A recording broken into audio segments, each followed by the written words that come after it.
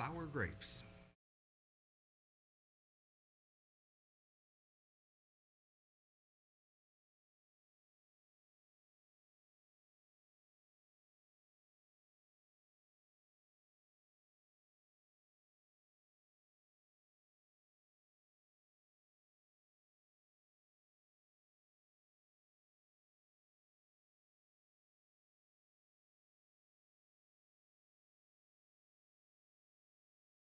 Put it in my pocket. Good afternoon, everyone. It's good to see all these smiling faces. It goes very well with the beautiful sunshine we're having today in Oklahoma. In spite of what we've had in other parts of the United States, my wife was telling me that they had more tornadoes last night, and I guess today back east, Arkansas and other places. We've been very fortunate here in this part of the country, in Tornado Alley, that we've not bit the bullet, but we've escaped the bullet for a while anyway. But our hearts go out to all of the people in our country and around the world. So anyway, when I started working on this message a few days ago, I had another title for it, and I had it. It didn't make well. Anyway, it was Passover is not group salvation. The longer I went along with the message, the more it shifted. Well, that's not a good title. And they always told us in Speech Club to to make your title last. So anyway, but Sour Grapes is where it actually ended up going. Some people believe that if they belong to a certain church or they believe a certain set of doctrines, they will automatically be saved. Some see that during the original Passover service, in Exodus 12, verse 7, I had that down, but I'm not going to give it, Exodus 12, verse 7, that all the people in the house during that first Passover, they had the blood sprinkled on the two side posts and over the head post, over the top, and everyone that was in that house was saved. Death angel passed over them. So some people believe that one member in the family is a good Christian and all that, then the whole family is. That's there's a lot of beliefs, different places. Some people believe that if their parents were bad or sinned, that they too would suffer for the parents' sin. Some parents believe that they must pay for their son's sins or their daughter's sins. There's all kinds of things out here. I've even had people, friends of mine, even had some relatives in the past years ago asked, is the problem I'm having, not me, but is the problem I'm having because of my dad, or my mother? Some people think they automatically inherit their parents' curses. God's Word says that salvation is an individual thing, a personal matter, and not a group salvation matter. Today I'll spend a few minutes showing that salvation is a personal matter. I have a first scripture, I'm just reading one verse over in Deuteronomy 24 chapter, Deuteronomy 24 and verse 16, breaking into it. I'm not taking the time to read before and after and all that, but the context of the words I want out. Deuteronomy 24, 16. The fathers shall not be put to death for the children, neither shall the children be put to death for the fathers. Every man, and you can say every woman, every man shall be put to death for his own sin. So, your wife, your husband, your siblings, your parents, they're not going to answer for your sins. Here's an expression that we don't hear much anymore. Jeremiah 31:29 through 33, and Ezekiel says it. There's 2 or 3 other places that says it, but I'm going to just hit a few highlights. Jeremiah 31:29. In those days shall they say no more. We ain't going to do this no more. The fathers have eaten sour grapes, and the children's teeth are set on edge. We don't hear that in modern day. But everyone shall die, and that's the context of what he was talking about. But everyone shall die for his own iniquity, for our problem, our sin. every man that eats the sour grape, his seed shall set on edge, or his teeth shall set on edge. It kind of reminds me, this is totally out of context, but every time I read that, whether in Jeremiah or Ezekiel or wherever I read that, it reminds me of a situation that's not totally in the context of that, but when my second daughter was somewhere around 1 year old, however long it is when you get your two front teeth. Anyway, I was sitting in the living room, and I had a half a lemon sliced, cut in two, and put salt on it. And I like lemons. I still do it now, too. I love lemons, and we'll buy them by the pack. But anyway, my daughter wanted up in my lap, so I got her up there in my lap, and she wanted a bite of my lemon. She thought, I guess it was candy or something, and I just wasn't sharing with her. So she kept on, said, okay, you little stinker. I didn't call her that, but anyway, you little stinker. Go ahead, if that's what you want, this will teach you. So I gave her that lemon, and those two front teeth sunk down into that, and you could hear her slurping on that. She didn't change a bit on her face, but me. So I was just gritting my teeth, and I thought, man, how can she do that? Because I didn't do that. But anyway, it's not the same context, but it reminds me of that anyway. So when I eat a lemon, sometimes I think about Jeremiah, so there's a correlation. Then the modern vernacular, I guess you could say that if I put a lot of hot sauce on my food, my kid's mouth will burn. Then modern vernacular, so they used to say that you eat a sour grape or your teeth will, be on edge. But, okay, verse 31.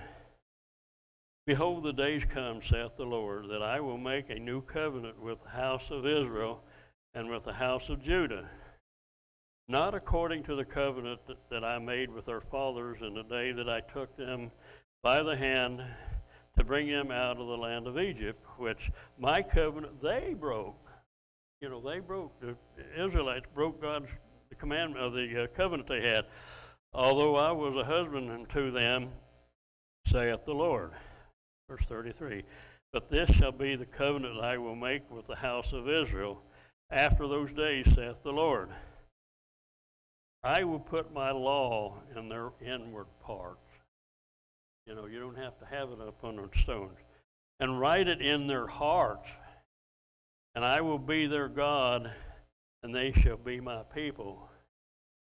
Now, a lot of times we will put little placards up or something. My wife even has some things in the bathroom, something or other in Psalms, trust in the Lord with all your heart and all that, So if any unconverted people come by, they can see that. And not that they say, oh, well, they're religious, but it's a thought-provoking thing. But we don't have to do that nowadays. God will write, or has written it on most of our hearts. When we're seeking God, God's laws, God's ways are written on our heart. And I think the longer we're around this way, the more we contemplate it, the more we study it, the more we see answered prayers, the more that this is written on our heart. I'm going to read Ezekiel's example of that, Ezekiel 18, chapter 18, and I'm doing it a little different. I didn't ask Brian ahead of time if he had the Living Bible on his computer back there. I don't know, he's done some other things on there, and I assumed that he had it, so I checked with him, and he had to get in there and order the thing. So I thank you, Brian, for doing that. You can read it in the King James or whatever version you do, but I'm going to read the Living Bible. It just kind of puts it in a little more modern language. But if you want to follow in King James, that's okay too. Ezekiel 18, verse 1. Then the Lord's message came to me again. Why do people use this proverb about the land of Israel? The children are punished for their father's sins. As I live, saith the Lord God, you will not use this proverb anymore in Israel, for all souls are mine to judge the fathers and the sons alike. And my rule is, it is for a man's own sins that he will die. We'll die for our own sin. Verse 5, but if a man is just and does what is lawful and right, and has not gone out to the mountains to feast before the idols of Israel and worship them, and does not commit idolatry, nor lie with any woman during her menstruance, if he is a merciful creditor, not holding unto the items given to him for pledge by the debtors, and is no robber, but gives food to the hungry and clothes to those that are in need, and if he, all these good things that even Jesus talks about, if you've done these things, you've done it to me. It says, and if he grants loans without interest, stays away from sin, is honest and fair when judging others, and obeys my laws, that man is just, says the Lord, and he shall surely live. And look at verse 10. But, converse to that, but if that man, that it's been a good man most of his life, but if that man has a son who is a robber or a murderer, and who fulfills none of his responsibilities, who refuses to obey the laws of God, but worships idols on the mountains and commits idolatry, oppresses the poor and helpless, robs his debtors by refusing to let them redeem what they have been given him in pledge, loves idols and worships them, and loans out his money at interest, shall that man live, even though the father was a good, righteous, just man, but the son is a horrible man? Shall that man live? No, he shall surely die, and it is his own fault. Verse 14. If this sinful man has in turn a son who sees his father's wickedness, and a lot of children in the same family will see examples of their older siblings, and to see the consequences of that. I don't want to go that way. I know, and I know of grown-ups now that've seen their parents that were alcoholics or abusers or something, and they've seen that and analyzed it and just said, this is not for me. So, but anyway, this is kind of a situation, but I'll start over again. But if this sinful man has in turn a son who sees his father's wickedness, so that he fears God and decides against that kind of life, he doesn't go up to the mountains to feast before idols and worship them, and does not commit idolatry. He is fair to those who borrow from him, and doesn't rob them, but feeds the hungry, clothes the needy, helps the poor, does not loan money at interest, and obeys my laws, he shall not die. So even though he was a bad person, because his father, he shall not die because of his father's sins. He shall surely live. But if his father shall die in his own sins, because he is cruel and robs and does wrong, what, you ask, doesn't the son pay for the father's sins? Some people actually think that. No, for the son does not. No, for the son does what is right and keeps my laws, he shall surely live. The one who sins is the one who dies. Cause and effect. The son shall not be punished for his father's sins, nor the father for his son's sins. So if we have children that have problems, we help them, but it's not our fault. The righteous person will be rewarded for his own goodness, and the wicked person for his wickedness. But if a wicked person turns from all his sins and begins to obey my laws and do that what is just and right, he shall surely live and not die. All of his past sins will be forgiven, and he shall live because of his goodness. That doesn't mean, a lot of people in some of the churches say, oh, well, you're trying to work yourself into salvation. It's not work. It's different. Totally. We can be a good Christian and turn from our ways too. Or we can be a sinner and repent and have all of our sins forgiven. That's New Testament teaching, and this is Old Testament here. Verse 23. You think I like to see the wicked die? Asked the Lord. Of course not. I only want him to turn from his wicked ways and live. And don't we want that for America? You know, and I think sometimes we're almost a bigger problem as the world is. We can't get self-righteous, and I know a lot of the prophets would say, Jeremiah and Isaiah, some of them sometimes would say, we have sinned, included himself. But a lot of times we see the world the way it's going, what they're teaching in schools and what they're allowing in public and what they brag about and the sins that they try to get us to partake in and try to get us to okay and not be bigoted and biased, prejudiced. But anyway, however, if a righteous person turns to sinning and acts like any other sinner, should he be allowed to live? And I don't mean that we're going to go out and kill these people either. This God's vernacular. No, of course not. All his previous goodness will be forgotten, and he shall die for his sins. Verse 25. Yet you say, the Lord isn't being fair. Listen to me, O my people of Israel. Am I the one who is unfair? Think God's unfair? Or is it you? When a good man turns away from being good, begins sinning, and dies in his sins, he dies for the evil that he has done. So it's his fault. And if a wicked person turns away from his wickedness and obeys the law and does right, he shall save his soul. Of course, God saves us, and this is not that we're working ourselves into it, but this is part of it. We've got our part to do with repentance.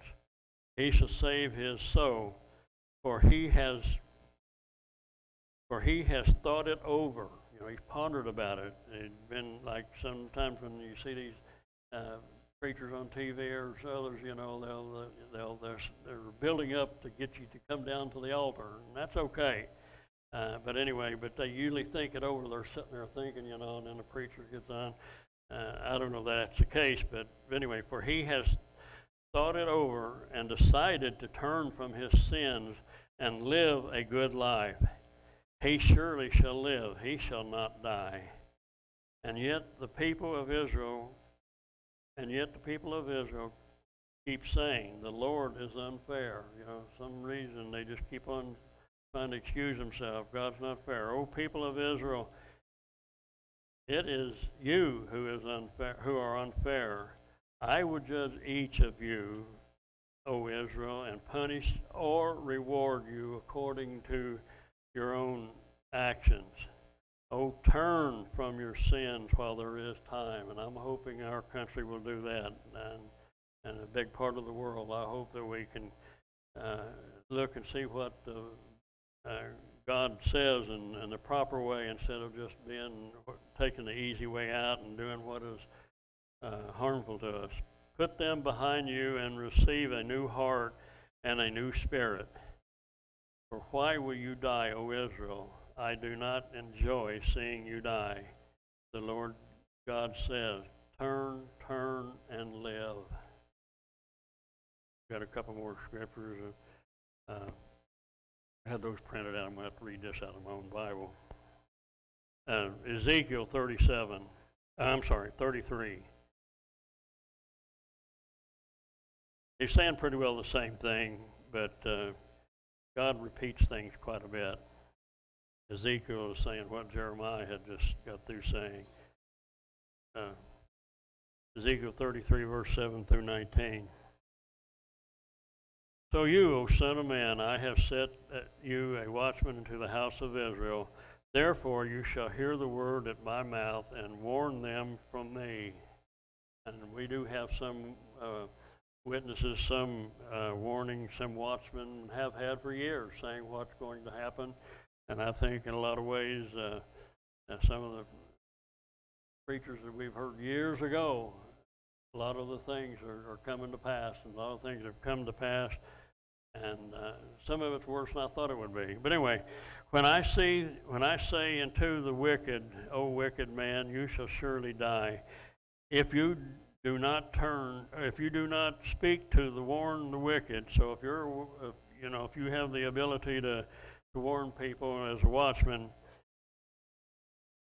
the wicked from his way, that wicked man shall die in his iniquity, if he don't turn. Okay, but his blood will I require at your hand. So I think in some ways, a lot of ways, the church has a responsibility to preach the gospel however we can, powerfully.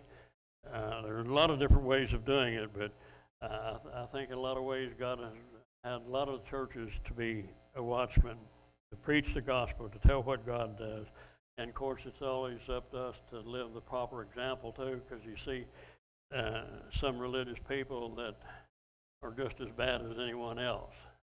But anyway, nevertheless, if you warn the wicked of his way to turn from it, if he does not turn from his way, and he die in his iniquity, but you have delivered your soul. So we've done our job, and just like one of the ministers said years ago, says I can preach the gospel every day on the radio and TV, and they don't have to believe it, but I really would like for them to.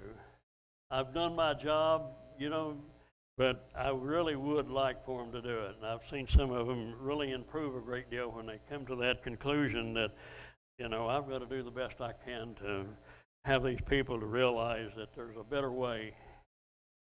Verse 10, therefore, O you son of man, speak unto the house of Israel, thus speak you, saying, if our transgressions and our sins be upon us, and we pine away, we allow it, and we just keep on lackadaisical going the same way in them, how should we then live?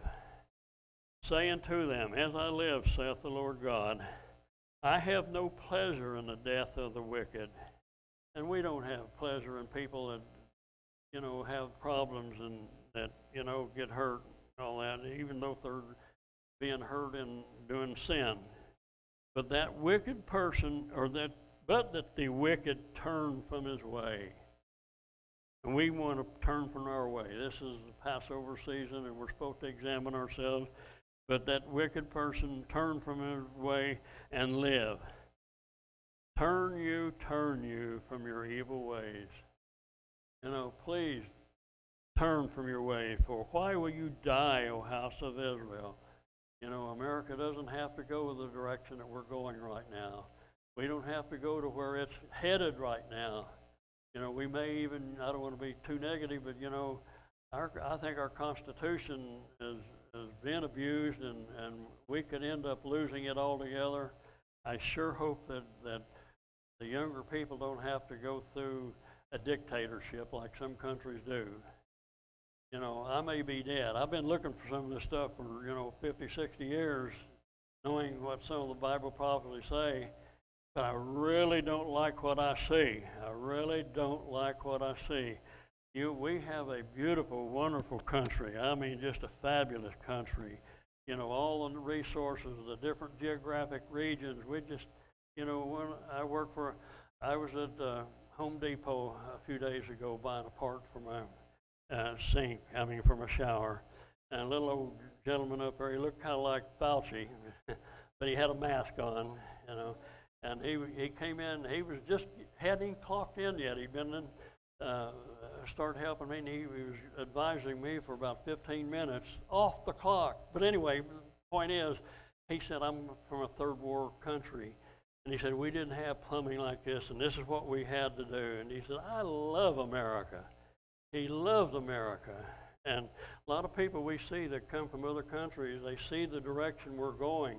They love America. Why do we do that? Why don't we just do the things that, should be? Verse 12, therefore, you son of man, say unto the children of your people, the righteousness of the righteous shall not deliver him in the day of his transgression. So if we start running around with the wrong people or getting somebody on the job and getting a little too friendly with maybe one of the coworkers or something, the opposite sex, I don't care how good we've been in the past. That's a danger thing, and we're not going to be, in the day that we sin, if we go that far, we're not going to live for that, how good we've been in the past. As for the wickedness of the wicked, he shall not fall thereby in the day that he turns from his wickedness. So anytime a sinner changes, the angels in heaven sing for joy every time one sinner repents. That's a beautiful thing. And neither shall the righteous be able to live for his unrighteousness in the day that he sins. I know I'm being a lot redundant here, but I want one point to get through. 2 points. When I say unto the righteous that he shall surely live, if he trusts to his own righteousness and lets down and gets lackadaisical and commits iniquity, all his righteousness shall not be remembered, but for his iniquity that he has committed, he shall die for it. And of course, that's if he doesn't repent, definitely repent. God knows if he repented. And we have the Passover coming up, and that's one reason I'm getting into this. It's a little different direction, but it still, I think, has to do with examining ourselves. Verse 14, again, when I say unto the wicked, you shall surely die you shall surely, say to the wicked, you shall surely die if you turn from your sin and do that which is lawful and right. If the wicked restore the pledge, give again that he had robbed, walk in the statutes of life without committing iniquity, he shall surely live if he shall not die. None of his sins that he has committed, and other scriptures say our sins are been taken away as far as the east is from the west. And when we repent and deeply repent, those sins are gone. We might think about them, we might have thoughts about them occasionally, but they're gone. None of his sins that he has committed shall be mentioned to him. Jesus will not bring it up. God will not bring it up in the judgment day. He has done that which is lawful and right, and he shall surely live. 17. Yet the children of your people say, the way of the Lord is not equal. But as for them, their way is not equal. Verse 18, when the righteous turn from his righteousness and commit iniquity, he shall even die.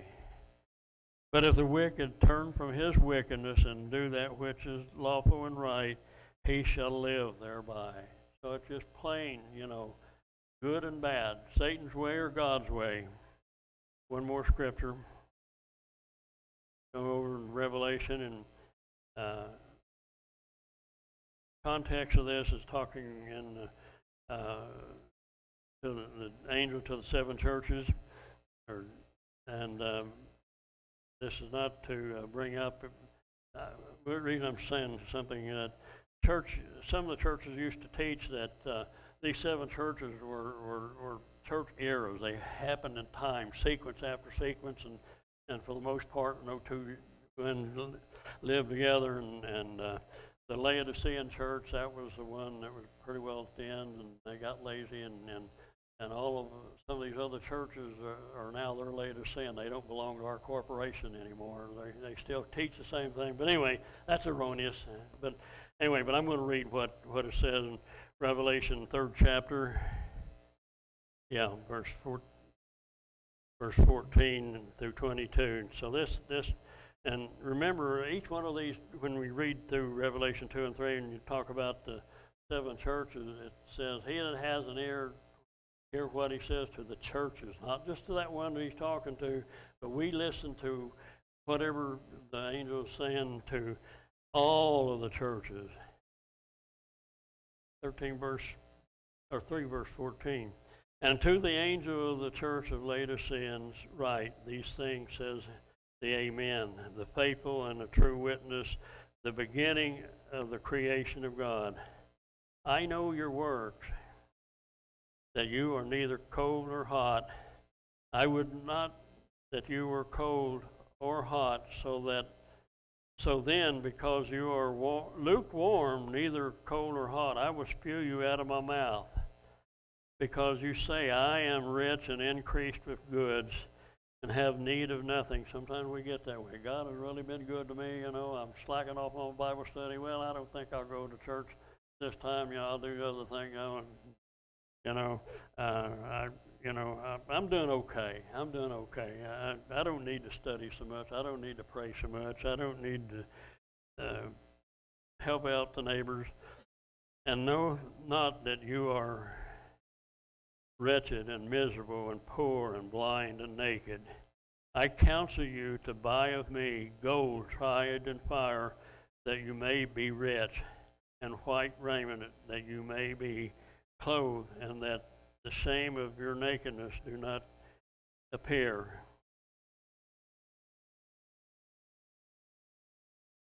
And anoint your eyes with eye salve, that you may see. As many as I love, I rebuke. So, we don't want to be rebuked. We don't want to be corrected. And other scriptures say that, don't despise the correction of the Lord, because God does correct. And I know I've heard other Christians at times say that, my God, He don't punish people. He's not mean to people. Well, if a father loves his children, he will repent, or she will rebuke her children. As many as I love, I rebuke and chasten. Be zealous, therefore, and repent. Behold, I stand at the door. God, Jesus is standing right now at all of our doors. He knows exactly what's going on in our lives. And if our conscience prick us, so be it. Good. That's really great. Behold, I stand at the door and knock. If any man hear my voice, whether he's a sinner and never been to church or not, if he hears his voice, if a man hears my voice and opens the door, I will come into him. All we have to do is ask, and we'll sup with him and he with me. To him that overcomes, and this right along with the line we were saying a while ago, a sinner that repents. To him that overcomes will I grant to sit with me in my throne, even as I also overcame and am set down with my Father in his throne. He that has an ear, or she that has an ear, and most of us have ears, and if you don't have hearing aids, or if you do have hearing aids and you don't hear, turn them up a little. I turned mine down a little while ago because I talked too low when they're up high. But anyway, that he that has an ear or a good hearing aid, let him hear what the Spirit says to the churches, and hear what God said to Ezekiel and Jeremiah and other scriptures and David. And there's so many places that we can look to see that, and that God is fair. God loves every one of us. He loves all of the little children. He loves the little kids down here, and I don't see any babies in here, but God loves the babies. And God does not want to see anyone suffer and to have pain and misery. But like he said, repent therefore, and anyway, but repent and have a happy Passover.